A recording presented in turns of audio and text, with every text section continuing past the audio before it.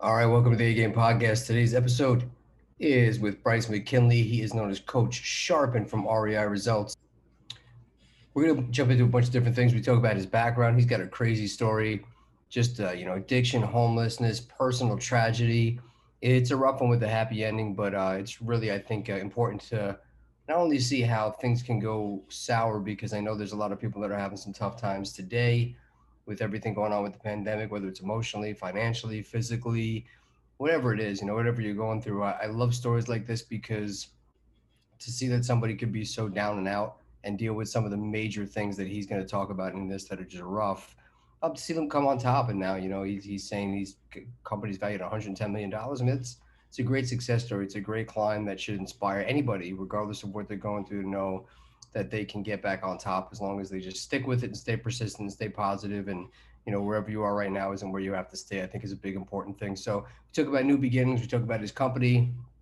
We talk about him sleeping in his car to growing his multi-million-dollar business. Talk about him sharing stages with such great speakers as Tony Robbins and Les Brown. He talks about mindset and mind shift, which is obviously important as an entrepreneur and as somebody who's in a deep, dark place to be able to pull yourselves out. You have to shift your mind. So he talks about some of the little tweaks and things he does there that I think are a little bit different and important that are unique to him. He talks about the 1%, obviously what makes them different, and gives some really tactical advice to make you feel like you can take each step and slowly work towards being part of that 1% rather than just, I was here, now I'm here. I think it's great how he breaks it down almost day by day to show you a little bit of what you need to do on a daily basis. And he talks about discipline, which, again, discipline and consistency and mindset, if you haven't got it by now, you're going to see are a huge piece of anybody who's successful that's come on the show. Talk about taking advice and wasting time, which I love. We have a great conversation about this, which I think is hysterical. Talk about the value of coaching, why people refuse to ask for help, and how much time and energy it can save you. And then we talk about the victory lap and some of the things that he has done, or some of the advice he gives for investors that are new and investors that are scaling up, and some of the do's and don'ts in his opinion of what he's done and what he sees through his own investing and through his coaching program. So I appreciate everybody listening. There'll be a couple quick commercials in there. It's how we pay the bills. I appreciate you guys listening to this podcast. We have some tremendous guests coming on in the next couple of weeks. I think you guys are going to be really impressed. With some of the guests that are coming on and some of the information that gets shared. I'm really excited about it. It's a great interview, and I've done enough episodes now that I need to do a little bit of a disclaimer. So I've had many different real estate investor professionals and different business people in general that have come on this show, and they're very big on what they do, and it works for them. So I think that that is a very important thing. I'm never going to edit these on that level, or silence anybody. However, the thing that I need to cover is that I was the person that anything I heard, you get excited about. I get excited about, and then I go, I'm going to go do this. I'm going to go do that. So somebody's, hey, we're doing single family. Great. I'm all on a single family. And then the next person you talk to, hey, man, I'm killing with commercial. I do single family. I'm like, man, I'm not wasting my time with single family. I'm going to commercial. Okay, well, we're only doing fix and flips because there's more money in fix and flips. All right, I'm going to do that. No, no, no, we don't do that. It's too much headaches managing contractors. We're going to do wholesale. All right, I'm going to do that. So at this point, I mean, I've had people that are doing pay per click, people that are doing wholesaling, people that are doing cold calling, people that are doing texting, people that are doing REM, people that are doing single family, people that are doing multifamily, people that are doing land. And then I have people that hate land, hate multifamily, hate single family, hate texting, hate RVMs. They only deal with realtors. They never deal with realtors. They always go to meetups. They never go to meetups. So it's working for them. So what I need to just make sure I always say is you need to make your own decisions on your investment and your strategies, and just weigh out what works for you, what works for your time, what works for your budget. Because I will tell you, out of everything that comes on when people say, I hate RVMs, they don't work for me, or, I only do RVMs, that's all that works for me. I only do direct mail. I never do direct mail. I have friends or guests or fellow investors that I work with in clubs or masterminds that are all making money doing every single one of those. Now they don't do all of those, but they'll do some of them, half of them, quarter of them, whatever it is. So my point is, just because one guest says something's working for them or something isn't working for them, or that they like something or that they don't like something, doesn't mean that you abandon ship on your current business, your current business plan, your current business model. I know it tends to be you're always looking for the next thing or the easier thing, but at the end of the day, there's no secret sauce. Anybody that I know, whether they're doing no direct to seller marketing, all direct to seller marketing, no single family, all single family, no commercial, all commercial, they're working their butts off for it. They're putting their time in. They're learning. They had a learning curve, and they're setting up standard business practices, SOPs. They're putting people in place. Like, it's a business regardless. So again, there's people that love real estate, there's people that hate real estate, there's people that love stocks, there's people that hate stocks, there's people that are opening pizza places, and there's other people that will tell you that opening a pizza place is nuts. But there's people that have become millionaires from selling pizza. There's people that become millionaires selling real estate, selling stocks, whatever it is. So I haven't taken everybody's courses that come on this show. I haven't done every strategy for everybody that comes on this show, but I know what's worked for me. I know what hasn't worked for me, and I'll always try new things, but I won't burn the ship that I'm in and go abandon them. And if I can't focus on what the new thing is now, I'm trying to hold off on not learning it or changing it. I'm trying to stay the course and perfect and work on what I'm working on. And then when I get that automated or I've worked the bugs out, then I'll go, okay, now let me bring in a new channel. Let me work on direct mail. Let me jump into more, land development. Let me go play around with some stocks. Let me go do some cryptocurrencies. Another great, I could have somebody on here tomorrow talking about how they're a multi-millionaire with Dogecoin. Cool, awesome. I don't own any of that, and I don't really know a lot about crypto. I own it. I bought some crypto, not that specific coin, and I've made money on it, but I don't really know why. I just got lucky and I held on for dear life, as they say. So, I'm not going to put somebody on here and then have the guest go, oh, I'm going to ditch real estate and go invest in crypto coins. That's not the point of this show. So, after 100 and 40, 50 recorded episodes, I was advised to make sure I give a little bit of a disclaimer here. And just again, you need to make your own real estate advice. This is all information. Any of the advice that's on here that you guys take action with, you need to do your research. You need to do your homework. You need to investigate your situation and their situation and see if you're a good fit for whatever the tactic is that's or the exit strategy or whatever that's coming on this. So hope you guys like this episode. Hope you guys like all the future episodes, but there is some big guests coming on in the next month or two that are going to be slowly getting released, and it's going to be awesome, and I'm excited. And they all have different opinions, and they all have different strategies, and they all do different things, but they all excel and bring their A game to what they do, and that's the most important part. Stick with it, bring your best, become successful, and definitely diversify, but do it at the right time, at the right place, with somebody that's the right fit for you, and always do your homework. A Game Podcast, Bryce Mckinley coming on, Coach Sharp and REI Results. Thank you for listening. Have a great day.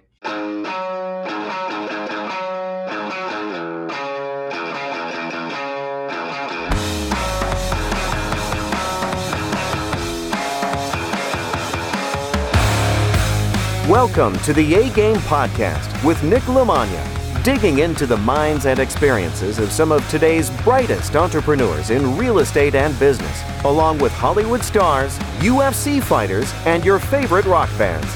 People that have figured out how to overcome obstacles, take chances, live boldly, and no matter what they do, they always bring their A-game.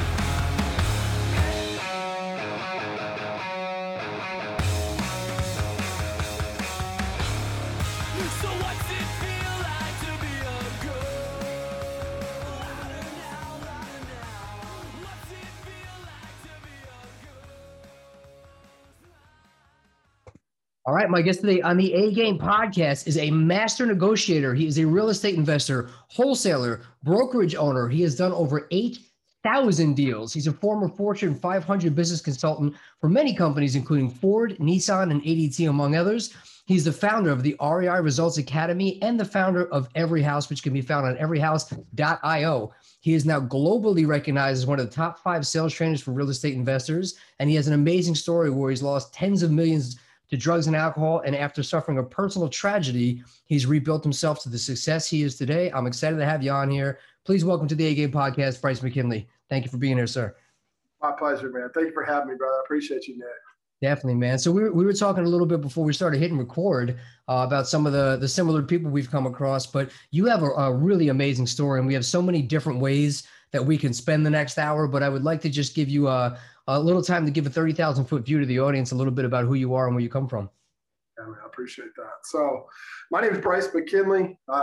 Nick did a great job of introducing me.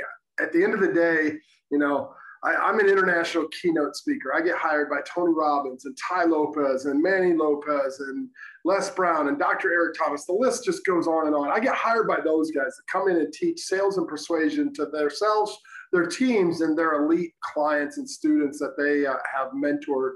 And so I love helping people, Nick. And so 30,000 foot view, after all of my accolades, at the end of the day, man, I'm a dad and a husband and a believer in Christ. And I just love people, man. I love helping people. But I haven't always been that person. I grew up in a very cult-like religion.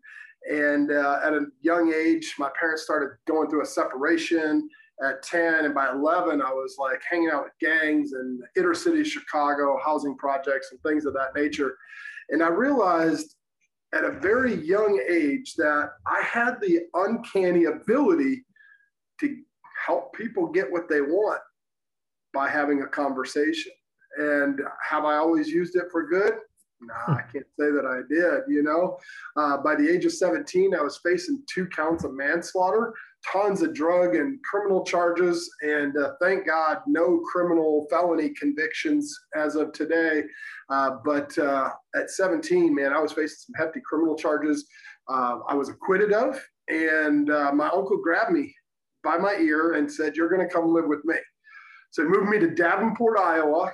And that's kind of what we were talking about earlier, right? Like you're UFC fans, and people know why that's important. Like Davenport Bettendorf was like home of Matt Hughes and Tim Sylvia, all the greats in the UFC, right?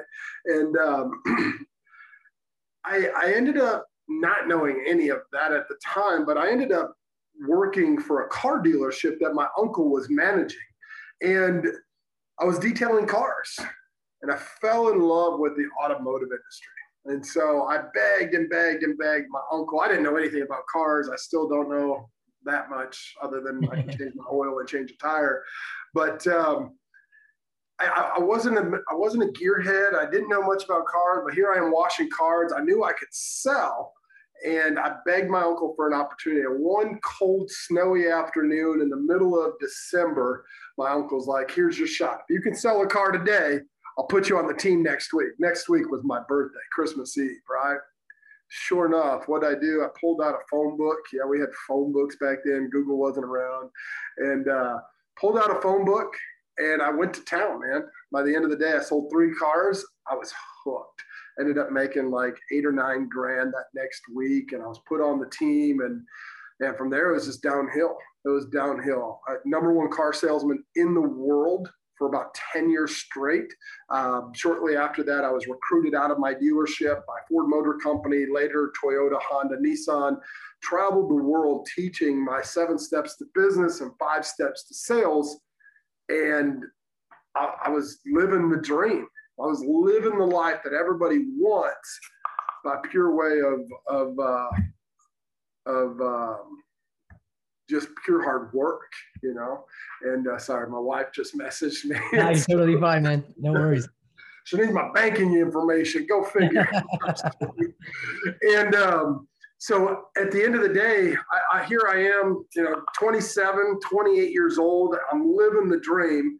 And man, I had some tragedies. I ended up having a son that passed away. My wife ended up taking her life, and her mom was like my Sunday school teacher growing up as a kid. So that was like everything to me. I wasn't as emotionally attached to my son as she was, because I was traveling and he was just a few months old when he passed. But I was attached to her. And gosh, Nick, I know somebody listening to this right now just needs some encouragement. Like, this part of the story is not the encouragement. So hang tight and hold on. Because I lost my marbles, almost $80 million in 5 companies, up my nose and in a bottle. I ended up meeting some crazy girl in Wisconsin and had a baby. I know, right? Like, what? Yeah, I had a baby. March 2010, I sobered up, and I'll never forget, I felt like I was able to get my life back together. A couple $100 grand still in the bank, and I was going to do live. And little did I know, she had never really sobered up. One of my corporate contracts that I had, I was working with Tyco Corporation, moved me to Texas. And one Friday afternoon, I come home from work a little early. Flight came in about an hour early. I got to the house a couple hours earlier than what she thought. And she was passed out on the bed, pills everywhere, pills on the floor. And there's my son rolling around on the floor. And needless to say, I was pissed. I was scared. I was angry. I packed a bag, took my boy to a hotel, and on Monday morning, I'd start the fight of my life for custody of my boy. And over the next year, a little over a year, I would lose what little bit I had left in the bank, ended up paying for her lawyer too, and losing these contracts. And so here I am sleeping in my car. I'm homeless, and I've got a baby boy. And September 28, 2011 rolls around, and I'll never forget, I wrote a letter to my son. I wrote a letter to my mom and just said I couldn't do it anymore. What I meant by that was I was done. The same 40 cal that sits next to my bed tonight, it's never jammed before, never jammed since, but that night it jammed 3 times in my mouth. And that was the moment that I realized that there's something greater outside of like us humans that's in control. And after a long, hard-fought battle and arguing with what I thought was God and pissed off at the world, I just gave him an ultimatum, and I told him to show up. And boy, did he ever. Over the next 3 to 6 months, I would find a couple loopholes in real estate. I would find a 1-bedroom apartment. I would find the love of my life, who I'm happily married to now. And she took me when I had nothing. All that to say, I went from $32 to my name to, we just had an evaluation done about a week ago. We're at a $100 million company, and we're doing pretty well. So too blessed to be stressed, my friend. That's what I can say. That's an amazing story, man. A lot of highs and lows. It literally like a movie, you know, it's the setback and the comeback and all that stuff, man. But I very, very much respect people like yourself who have come from a very down place and talk themselves back up out of that to make what they are. Because, you know, like we were talking a little bit prior to this, social media today really only paints a picture of the highlights. People don't see where it is. And I think that there's a misconception because of social media and everybody posting, whether they're real or not, what their wins are, and not as much of the stuff that real success stories are made of is not a straight line to the top. It's major ups and downs, and being able to navigate through them and still hit your goals, I think is exactly what this podcast represents. So you're the perfect guest for it. And I very much respect what you did and where you've come. I appreciate that. Yeah, it's interesting, you know. I like what you said about what social media is and how you and your buddy, what was it that you said? It's like brags and accolades or something like that. What did you say? Yeah, Damon Burton we just had on, and he was like, it's basically a series of complaints and humble brags. That's people are either just doing one or the other. There's none of that actual in between. Yeah, and I love that. And it's interesting. I always challenge people that are like, oh, you don't know what it feels like. It's like, dude, go back on my timeline. Like, I was miserable 9 years ago. Yeah. I wasn't whining, but I was making some positive changes. I was sharing people. I call it doc the journey, like hashtag doc the journey. Like from where I was sleeping in my car to where I'm at now, you go back 8-9 years ago and you'll see the crappy 1-bedroom apartment that my son and I shared a bed in and slept on the floor most of the nights because I let him sleep in my bed, right? Like that's real life. The problem that I find nowadays is like, and once I share this with you and your audience, like you guys that are listening to this, like once I share this, you'll never forget this again. And that is this. You already know what I'm about to say, but the mere fact that you're hearing it now and hearing it differently, it'll resonate next time you go into the grocery store, next time you flip somebody off, cut them off, or honk your horn at somebody having a bad day. And that is this. By now, you know up until this point, you understand that we only live life one of 2 ways. And that's either we're being intentional or we're being reactionary. And so this whole thing, like with social media, it's completely warped the brains of society because it's the right now.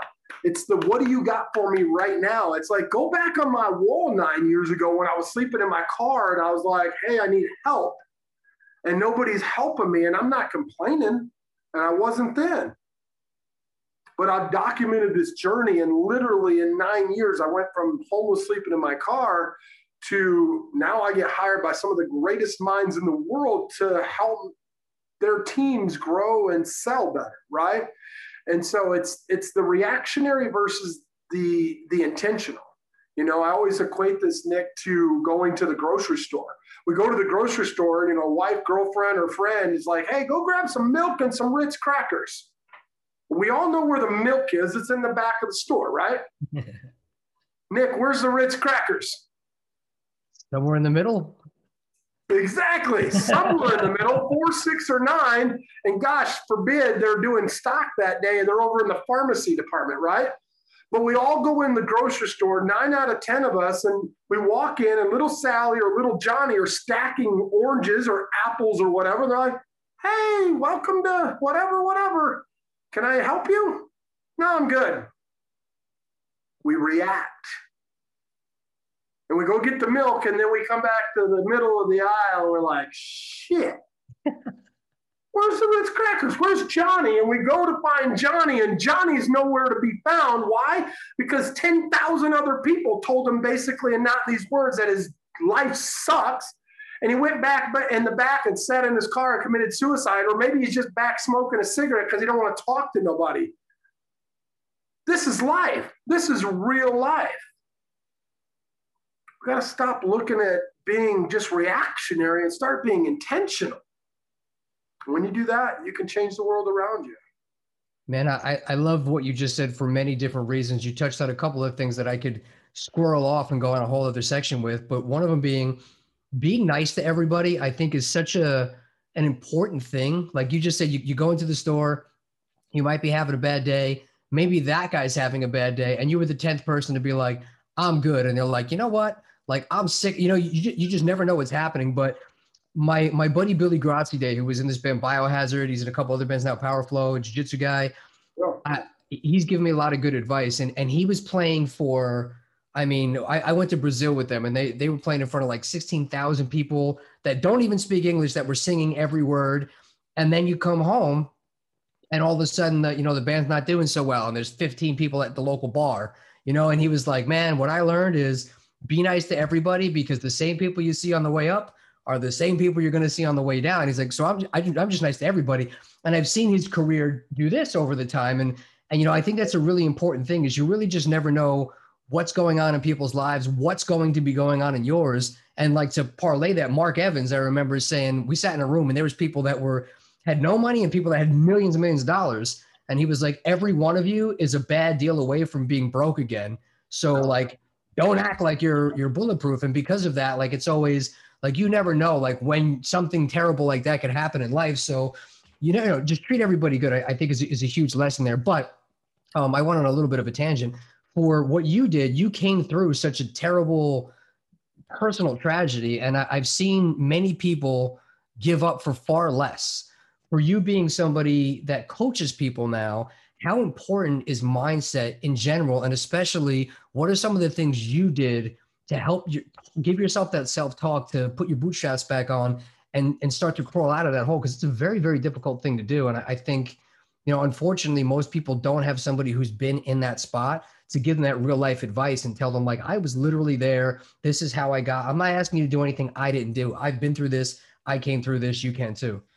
If you have been kicking yourself that you didn't start investing in real estate sooner, whether you're beginner, intermediate, or advanced, any way you're looking to get it on a residential, commercial, land development, wholesaling, fix and flips, whatever it is, let's find a way to get you involved in some projects, get you some properties, whether you want to sell some properties to me whether you want to buy some properties from me, whether residential, fix and flip, cash flow, multifamily, whatever it is you're looking for, let's figure out a way to get you involved or find a way for us to partner up on some deals. Go to www.nicknicknick.com, go on the consultation tab and figure out how to schedule an appointment to talk about where you fit in if you are not sure, or you can just reach out to me on any of my social media channels. If you go on www.nicknicknick.com/links, you will see all the different ways to connect with me and figure out how we can start to work together, make it happen. Everybody that invests in real estate always just says they wish they did it sooner. Best time to start is today. Yeah, so I think the answer to that is twofold. One, I don't like the word mindset. I think that when you hear the word mindset, it's like, this is the way you should be thinking. And if that's the case, you're not open to anything else. So I believe that we should always have a mind shift. And if we're open to a mind shift, then we have the availability and opportunity to go other places. Now, that could be worse than where you're at as well, but it also could be better. And so I like the term mind shift, number one. Number two, I think about a time where I was speaking with Tom Bilyeu.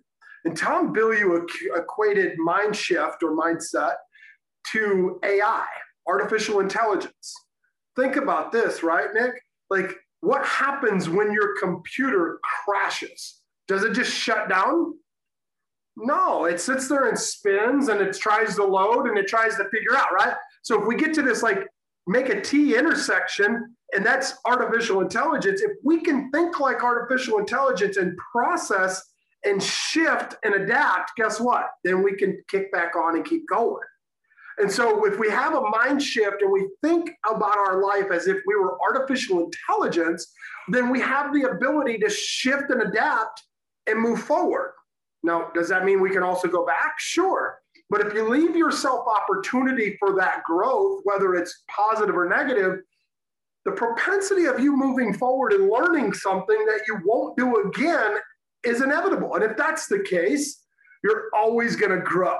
I always say we don't go to opportunities, we grow to opportunities. And so a lot of us, whether it's someone that's been in a similar situation to myself, maybe somebody that's been in worse, or somebody that's not been, we don't go to opportunities. The mere fact that you're listening to this podcast right now with Nick and I means that you're here for a reason, because you don't go, you grow to opportunities. And so as I think about that, that would be my answer. I had something else, but I lost it. It wasn't important. It totally happens. I'm sure it'll pop back up. We can revisit it. But I think that's completely, there's no accident. I talk to plenty of investors and just successful people across the board, and they all make that conscious mind shift, like you said, to focus on the opportunities instead of focusing on the problems. And being solution-based, I think, is a choice. And I think it makes all the difference in the world. And especially in a time right now when we're in COVID and people have had a tough year, I think addressing that specific issue is really important because, aside from the financial stuff, I think the emotional part of the long-term effects of this last year of being financially and emotionally in a lockdown and all these problems happening, I think it's really important to talk people out of that because they're going to need that. And people need some optimism. They need something to look forward to. And I think it's a massive thing. So, I appreciate you sharing that and being an example there. But I also think you put on your Instagram, which I thought was a really interesting quote, 99% of people are convinced that they can't do great things. And I thought that was an important thing for people to listen to because, again, Mark Evans always says, why not you? Why not now? And I look around and I've been around enough people right now, whether it's at a mastermind or talking on a podcast or going to Italy and just seeing all these great things that people do. And then seeing that you're standing on their gravestone, that everybody who's done something amazing was just a person like everybody else. So any reason that you're not going to do something extraordinary in your life is literally because you don't believe you can do that. So talk a little bit about why you posted that and why you think that that's important, because I think it's extremely valuable. So full disclosure, I didn't post that. Somebody on my team probably did. So they quoted that at some point. But quoting that at some point and thinking about it now, you look at society, right? Everybody looks at the 1% differently. Well, if the 1%'s any different than you, why do they still put their shoes on the same way you and I both do, right? If the 1%'s any different, why do they also have hair just like you and I? They bleed red, they use and spend the same money, they drive the same kind of cars, maybe their house is a little nicer, but they still put gas in the same car, they still pay their electric bill, or someone does it for them just like you. And if that's the case, the why not you should really resonate. Because at the end of the day, the only thing that stops you from being part of the 99 to the 1% is 1%. So why don't you work on getting 1% better every single day? If you woke up at 5 o'clock, what's 1% better of that? Wake up at 4:58 or whatever that is, right? Like, move that needle ever so slightly, and those little changes along the way pay big dividends at the end. The other side of that is I believe that, and this is just a thought or a theory, right? Like, I love studying psychology. I don't agree with a lot of the psychosis and psychologists when it comes to diagnosing, however.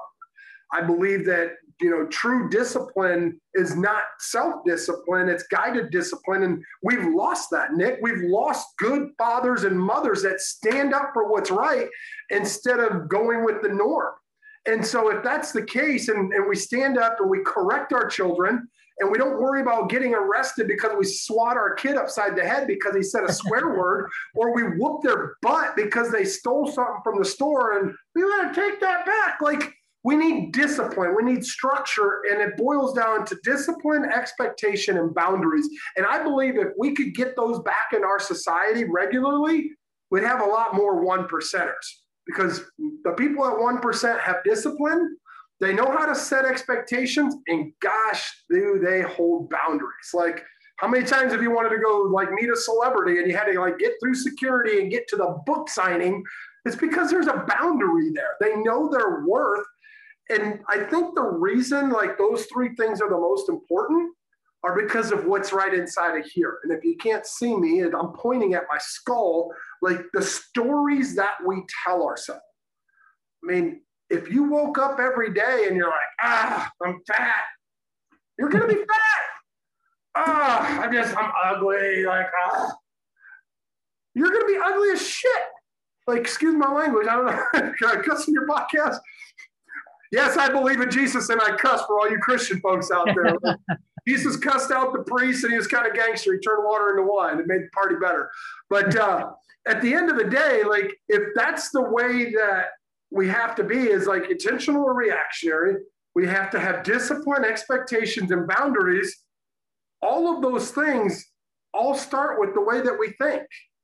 And so I've got a tool, I call it RAQ, R-A-Q, repeat, assign a feeling or an emotion, and then ask a question. You can use this in sales talk when you're negotiating deals. You can use this in purchasing things when you're talking to a salesperson. You can use this if you wanted your husband to do the dishes and your wife to do the laundry and the kids to pick up their toys. Repeat, assign a feeling or emotion, and then ask a question. But just imagine if you did this for yourself. You had a bad thought? Repeat it back out loud, assign a feeling or an emotion, and then ask yourself a question. So I'll use an example.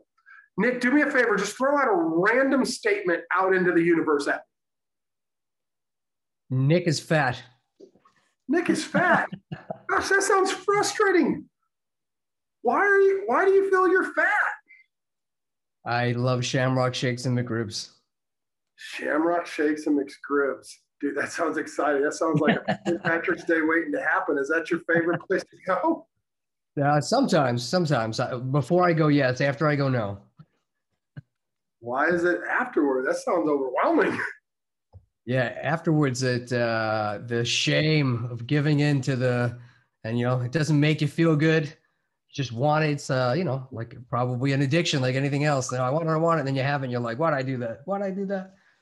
Gosh, so you sit there and ask yourself over and over, why do you do that? That sounds frustrating. So why do you keep doing it? Because I'm a weak, fat little man, Bryce. Come on. You see what I'm doing? You can challenge, dude. Shamrock Shakes, you know what time it is. They're the worst thing for you, but I'm in. Now that it's March, yeah. Yeah.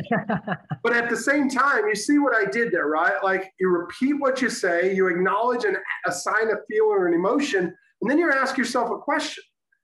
And if you can do that and you come up with an answer or a response, then why worry? And if you can't, why worry? Yeah. Yeah. No, that's awesome. I like that. And it's like you said, at the end of the day, the discipline is a major thing. And that's for me, for a lot of people, I think that's what it comes down to is what you should be doing, what you shouldn't be doing. It's just Yeah. figuring out how to justify why you are or not doing that, Yeah. Yeah. And, back to what you were saying earlier, before we started recording, you were talking about when you were in Iowa and you're friends with, Tim Sylvia, Matt Hughes, you were training at all the Militich guys out there in Davenport. Robbie Lawler's from there, Jeremy Horn, like really, really great guys. I But never trained with them. No, I never trained with them. Friends with them. Yeah. My sister dated Robbie for a little bit. I seen a bunch of those boys come back before they were pros, all bloodied up. But Yeah. But those guys all became legends in the sport and champions. And I think the same stuff you're saying, whether it's real estate, whether it's sales training, or whether it's MMA, you're still going to find those same parallels between like when you go and you see what those guys are doing, they're training their butts off. They're showing discipline. They're showing, they have their patterns. They hold themselves accountable. Like all those same things are the principles of success. It's not a secret, but it's like, why do people not do it? And they're masters at boundaries. Like women throw themselves at them and they're just like, man, like I've got a fight coming up. Now, some of them, but I know some of those guys didn't do very well with that. At the same time, those boundaries, expectations, and disciplines are what made them who and what they became, and that's with anything, not just a fighter. That's wealth, that's knowledge, that's wisdom, that's everything. Yeah, I agree 1,000%. You also said something that caught my ear when you talked about the Ritz Crackers guy. You said somebody walks into a supermarket and they don't really know where the thing is. And then somebody offers to help and they go, no, I got it. I think that that's crazy, but I've made so many mistakes that I eventually told myself, I'm not going to do that anymore. I don't have time to waste. I don't have money to waste. I don't have life to waste. I'm going to find a black belt in sales and real estate, jiu-jitsu, and whatever it is to help me shorten the curve so I don't lose my butt because they've already done that. And somebody who, again, one of the biggest things that comes up on almost every podcast is people to find a balance between work and life. They're trying to find ways to make more time and make more money. Meanwhile, they'll spend 45 minutes walking around the store because they don't want to have the whatever's in their head. Oh, I'm not going to ask him. I'm just going to go walk around in circles. When you could take 2 seconds, ask somebody who knows exactly where it is, and save yourself an hour of time and frustration when you're probably going to have to go back and ask them anyway. I don't know what it is about that, but I value coaching very, very much. And I'm always paying to learn more and do things faster. And I know you have a coaching program and you've helped thousands and thousands of students. So I'd love to hear more about what your experience is on why people sometimes refuse to ask for help. Yeah, I love that. I love that question. And it's interesting because when I think about, asking for help, like at a store, right? I just took my son, and we've got someone, a foreign national that's also staying with us for a few months that we're hosting. And I took him to the store and they were, he's just like, and then my son's just like, he's 10, he's running around touching everything. And I stopped him and I asked him, I asked them to reach out. We needed help. Well, that boy went that way. My boy went that way. And I went down this way. And we all literally got everything that quick. And I'm like, how'd you get stuff so quick? Oh, I just asked a lady. And I asked him. He's like, oh, I just asked a lady. And I think that the fear of asking for help comes from feeling inadequate. Like people have this bravado as if like you've got something to prove. Like it's freaking Ritz Crackers. Or it's like, do you want to take care of your family, your wife, and your life for the rest of your life? Like, why not ask? And so we put up these walls. And what's really interesting is the other side of that, because so many fewer and fewer people are actually asking. Like, how many times have you asked for help, Nick, and you caught the person working at the store off guard? Like, Yeah, I can help you. It's like they're not even used to being asked for help anymore because people are so in their own damn way.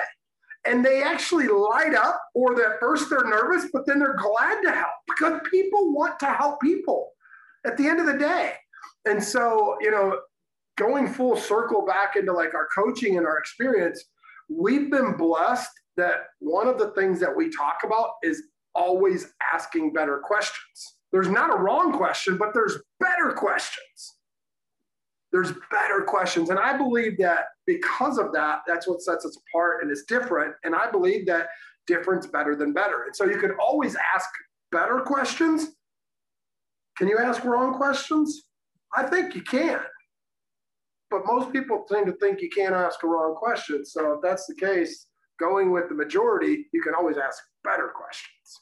So I love that, man. And, being somebody who I literally ask people questions all day on this, it's always interesting to see like how you can elicit a different response, which again ties into, I know part of what you teach is the personality types. And I think understanding personality types, which we used to teach a section of that, and people would kind of go, this is when I'm going to go to the bathroom. And I'd be like, you're nuts. Because everything that you're going to learn here, one of the best skills you can learn is how to identify somebody's personality so you can identify and know how to adjust your personality to get a better result or a better conversation with them. Because they think like, well, how do I change, or how do I change that person? You're not going to change that person, but you can change yourself and learn how to communicate with that person better. And to me, that's been a massive life skill. So that's exactly what you're saying now. Maybe you go up to somebody and you're not getting the response you want. You could take a step back. Oh, you know what? This is that personality type. Let me adjust. Let me reframe it in a different way to try and get a better response. So talk a little bit about how you came across that for teaching and identifying personality types.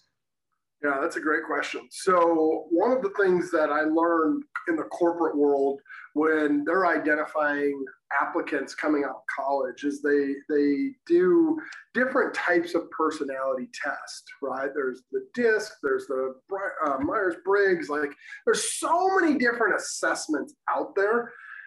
And it's interesting because some are more accurate than others. Some really just aren't, and they give like a horoscope sounding, anthem about the person.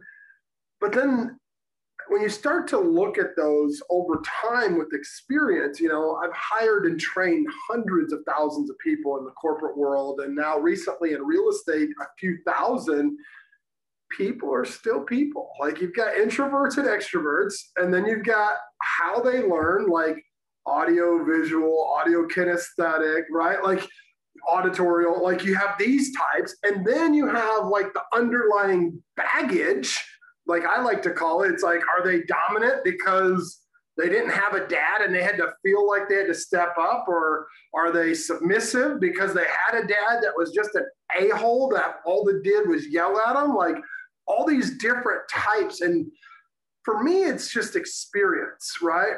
But I really got fascinated when it was about 5 years ago, one of our acquisitions persons for my previous partnership, her dad was Richard Bandler, like the founder, co-creator of neurolinguistic programming, NLP. Her dad is the man that put NLP on the map, and she was working for us. Can you imagine, like, here I am, the leader of this organization, and I'm just like studying the way that this lady speaks and the way that she asks her questions. And she was an amazing salesperson. She still is. I had some different talents and experience and molded and modeled what she was doing with what I had, just completely took a different trajectory, right? And then, of course, I got involved in asking more questions and things like that. But neurolinguistic programming has probably been one of the biggest game changers for me just because of what it is. And it's you and I. You are NLP, right? The way that you smile, the way that you lean back or lean in or turn your head or maybe like squint your eyes, like all of those different factors, right, make up the personality within, which is the map in which we interpret the world around us. But the crazy thing, and this is one of the NLP principles, is the map is not the territory. Like if you and I both like run outside of our house and we're neighbors and there's rain coming down, well, when I see rain outside, I want to go jump in it. You may see rain as like, oh, I got to bring in the kids' toys. Like there's so many different things. The territory and the map are two different worlds apart. And so going back to personalities, one of the things that's helped me, and I think that it'll help your audience as well, is just understanding that the map is not the territory. So if you're having a bad day, or maybe little Sally's having a bad day at the store or whatever, there's always another explanation. And that's how I summarize them, right? There's always another explanation. And if you can live as if there's always another explanation, you damn well deserve to put a smile on your face. Because maybe that guy's not an asshole when he cut you off and honked at you. Maybe his wife is on his deathbed, on her deathbed, and they just lost a son a year and a half prior. That was me. You know how many fingers I got flipped and honked at, and I had a ball thrown through my window when I was trying to get to the hospital because I cut somebody off? They all thought I was an asshole. Was I an asshole? I probably was at that point in my life. But not that day. The map is not the territory. So, yeah, neurolinguistic programming is the short answer, though. That's awesome. No, I think it was a great answer. I appreciate it. So touching on that, talk about REI results. What do you guys do? How did that come about? Yeah, I appreciate that. So I found wholesaling real estate, 8.5 years ago. And if you don't know what wholesaling real estate is, it's essentially helping distressed homeowners, not distressed homes. I don't believe that, but sometimes, yes.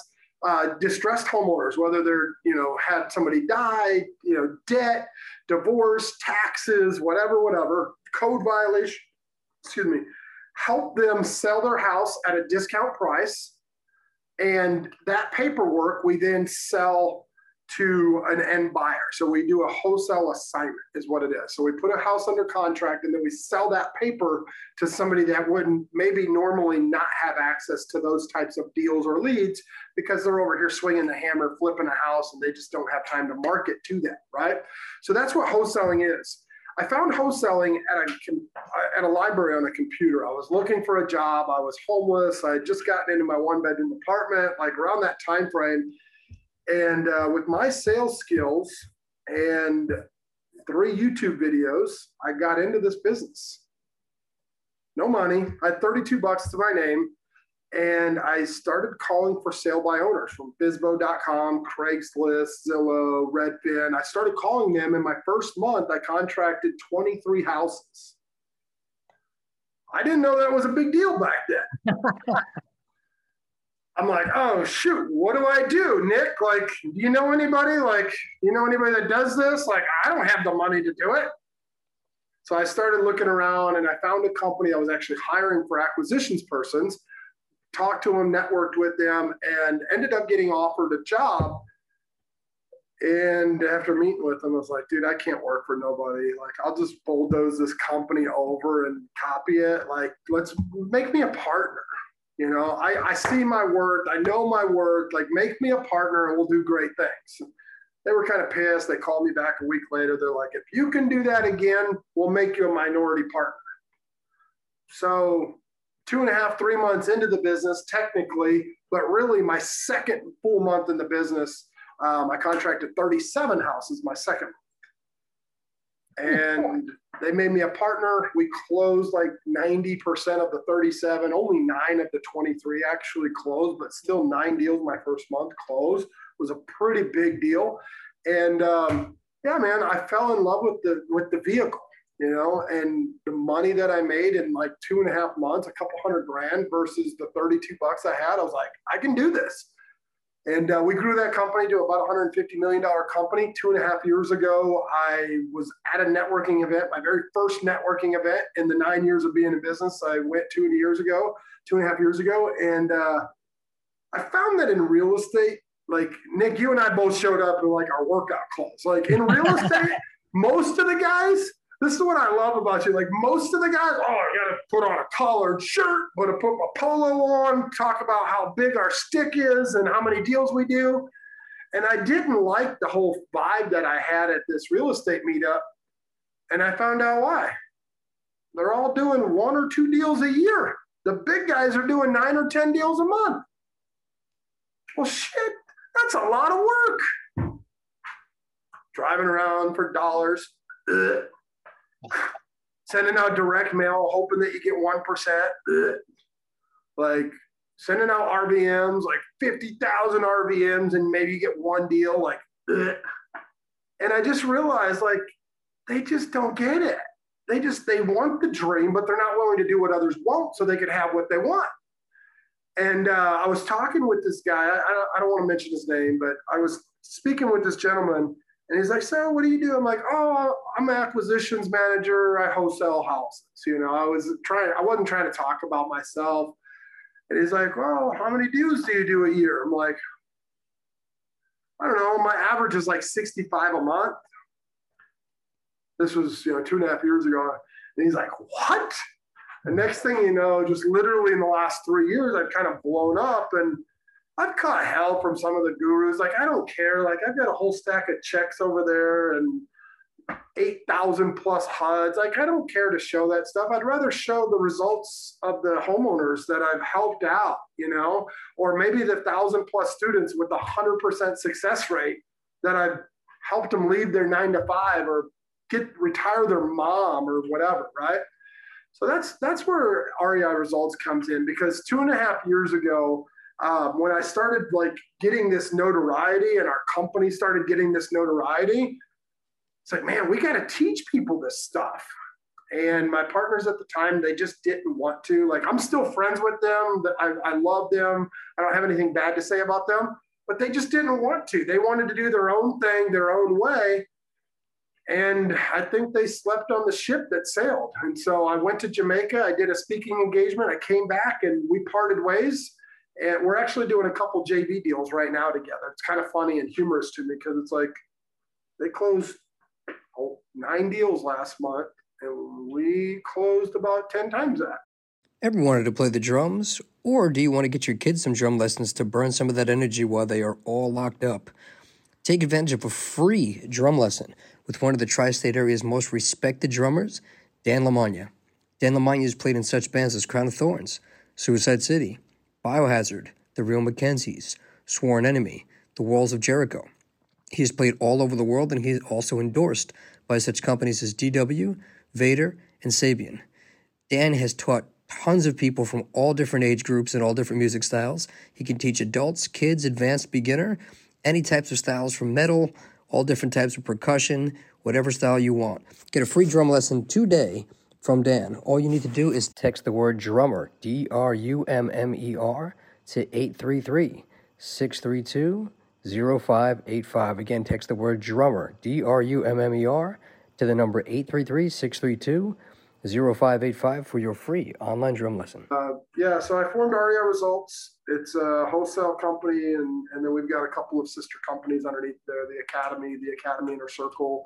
And we've been coaching and speaking and traveling around the real estate space for a little over 2.5 years.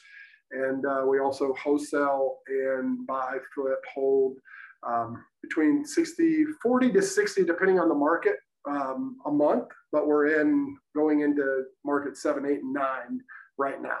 So, man, that is absolutely incredible. So every house is complete. Go ahead. I'm sorry. Every house. How does every house tie into that? Is that a sister company or is that a different business? So it's completely different, but at the same time, they work well together. So Every House is really our marketing and branding arm. My partner Kyle and I, we both had like parallel visions, and he and his partners up until 2 years ago were doing big things. Like him and his partners in 10 years flipped over like 5,000 houses. And so they were doing big things, and it was all because of his marketing and his expertise on the marketing side. He's more the integrator, I'm the visionary.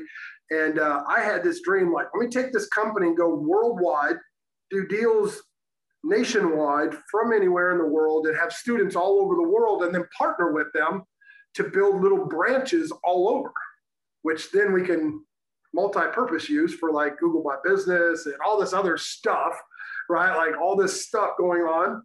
And he's like, dude, that's what I want to do. Like, that's what I want to do. Like, did we just become best friends? It was one of those kind of moments, right? And so he joined me in my coaching program because him and his partner had a coaching program. They were more granular than they were linear. And I was more linear than granular.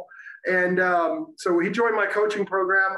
I joined, we both co-founded Every House. And so it's just really a national, global marketing arm. So whether you're a realtor, a plumber, a roofer, a wholesaler, a flipper, like we have leads literally like that. We can turn it on and thousands of leads just in seconds. And so it's a pretty sick arm. So that's awesome, man. I love the integration, and I love when people are vertically building businesses that kind of tie in. It's just the smartest thing to do. It makes life so much easier, man. This is all good stuff, man. I don't want to take up your whole day. You've been very generous with your time, but I like to finish up with a handful of questions that we call the victory lap to kind of go through and summarize some things over there. So a few of them, being that you have coached so many different investors and done so much yourself, what is something like a key characteristic or something you can attain or point out that separates those that are successful from those that are not? That's good. So I have this slogan, this saying, it's one of my boundaries, right? I only work with people that are serious about working with me. Like that's the mentality that I wake up in every morning. I only work with people that are serious about working with me. And so if I see like hesitation and I dig in and ask little questions and it's really not me, it's them, it's like, I don't think it would be a good fit. So one is that boundary, right? Like I set that boundary from the very beginning. Like if we're going to work together, I'm going to expect this, this, and this. I set expectations and they're coachable. The other side of that is you can't teach people to be coachable. You can't teach people work ethic. And you can't teach people, the willingness to be open and learn and grow. Like you just can't teach those three things. Those are things that just have to be inside of you. Can you help sharpen them, right? Like my hat, like, sure, you can help sharpen them and get them better. But unless they make an internal change and they allow someone else externally to hold their hand and hold them accountable, you're fighting an uphill battle. You're fighting an uphill battle. So it's really the two part, right? The willingness to learn, the ability to be coached, and your work ethic. And then the other side is just being absolutely serious about the goals and expectations that we set and going out and hitting them together. So those are the types of people I like to work with. I love that, man. That's an absolutely fantastic answer. So you're doing a ton of volume, but starting out with some of the newer investors, what are some of the things you would tell a new investor in real estate to focus on? And what's one or two common mistakes new investors make? Focus on your income producing activities.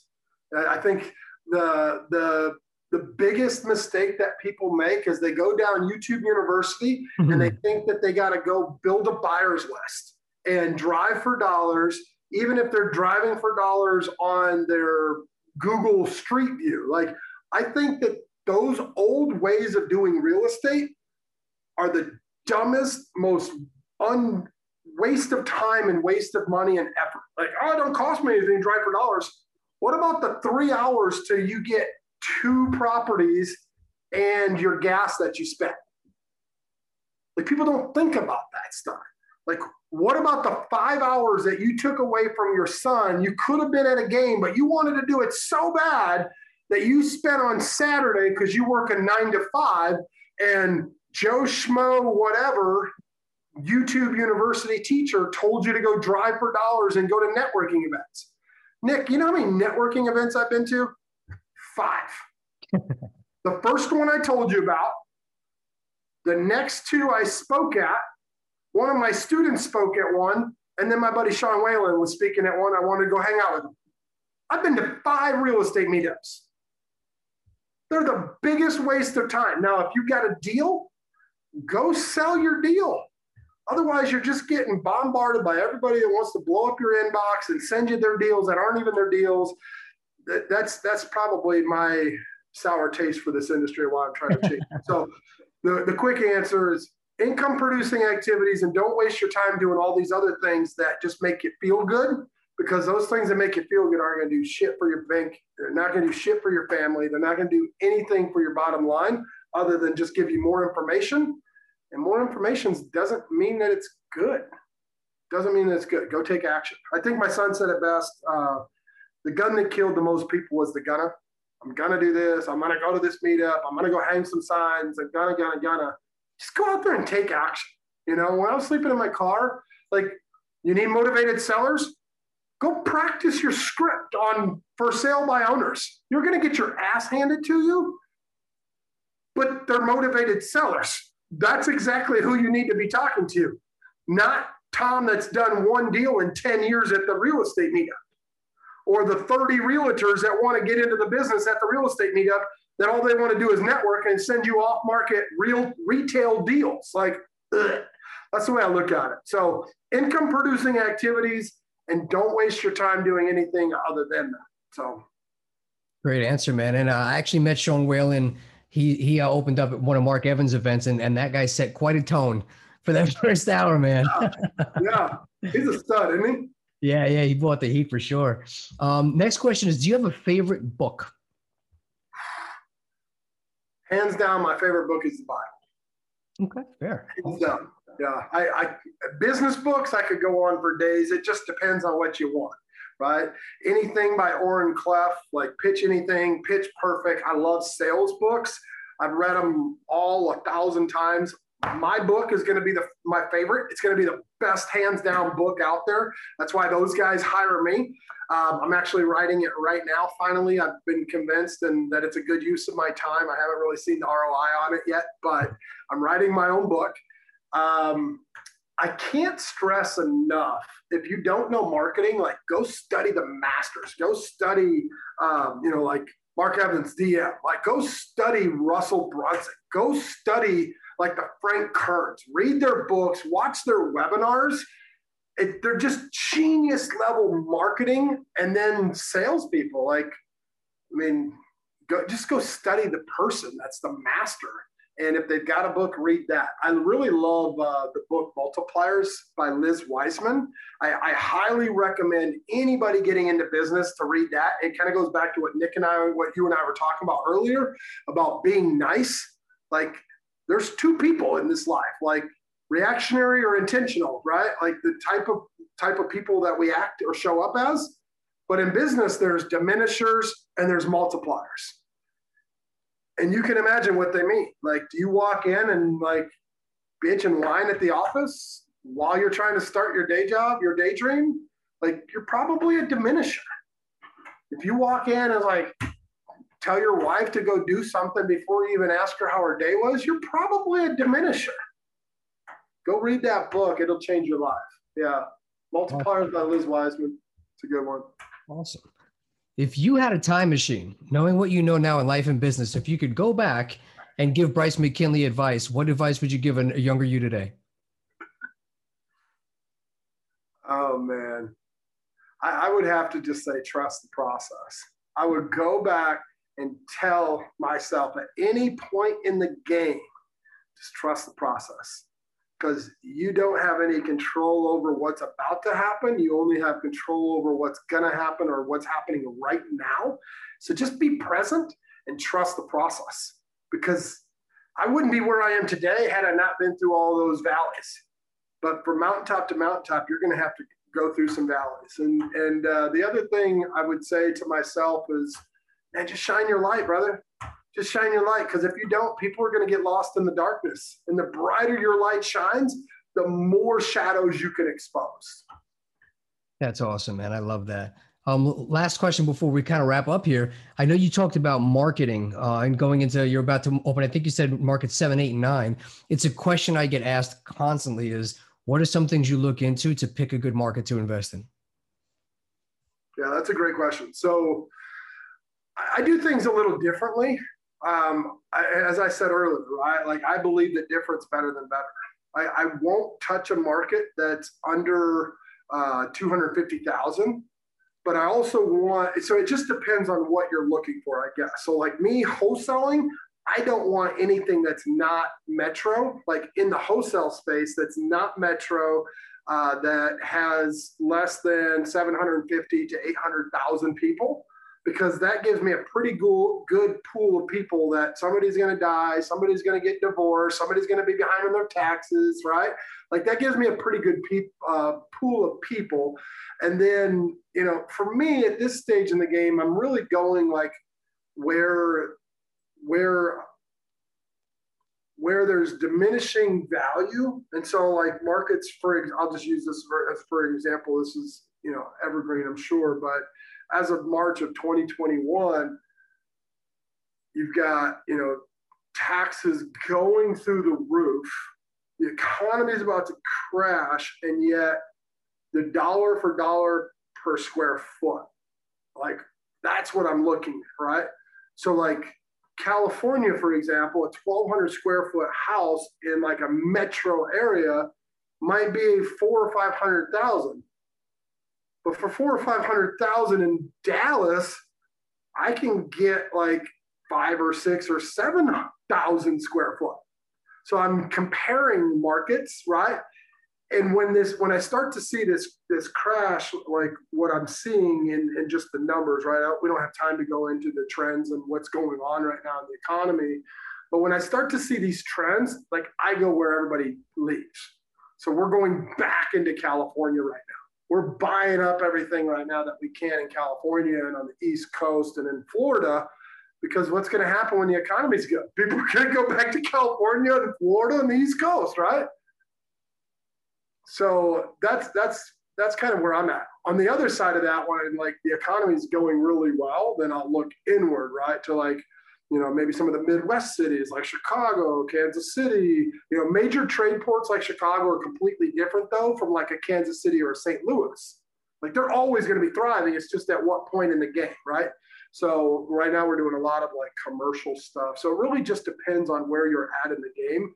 I'm partnered with Ty Lopez and Jerome Maldonado, working on some things, trying to learn the commercial stuff and buying some malls and hotels and stuff like that with those guys. And that's a completely different trend.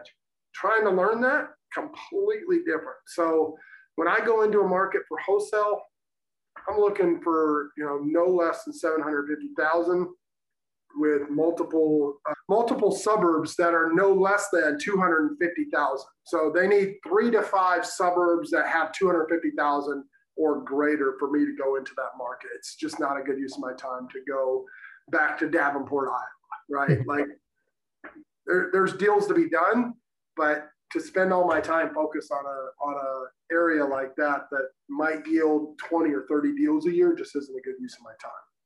I love that, man. That's a great answer with a ton of value in there. So I appreciate you sharing that. Finally, man, talk about you. How do people find you? How do people work with you? What's the best ways to contact you? How can you help people? Yeah, man, I appreciate that. So my name is Bryce Mckinley, Bryce, McKinley, Mckinley.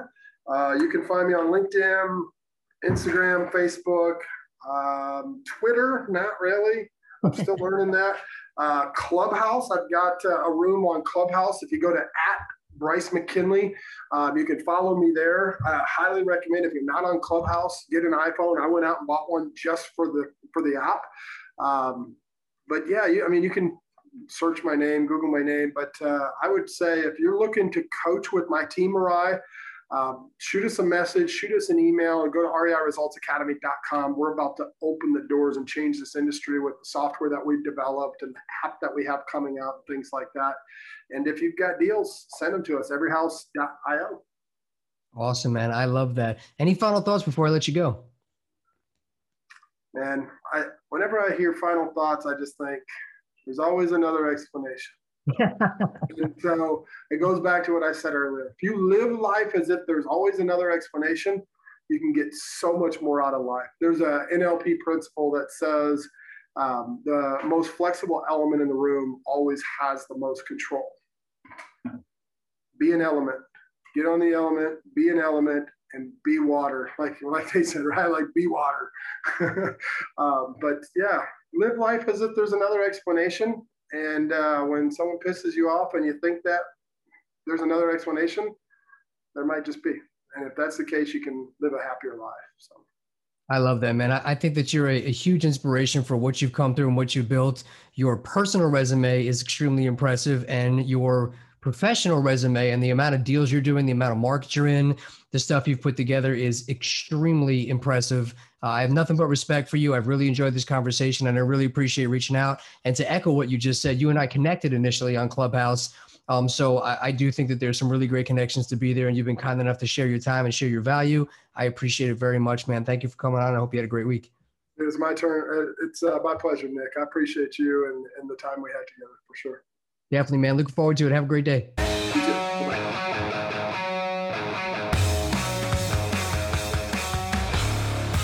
So what's it feel?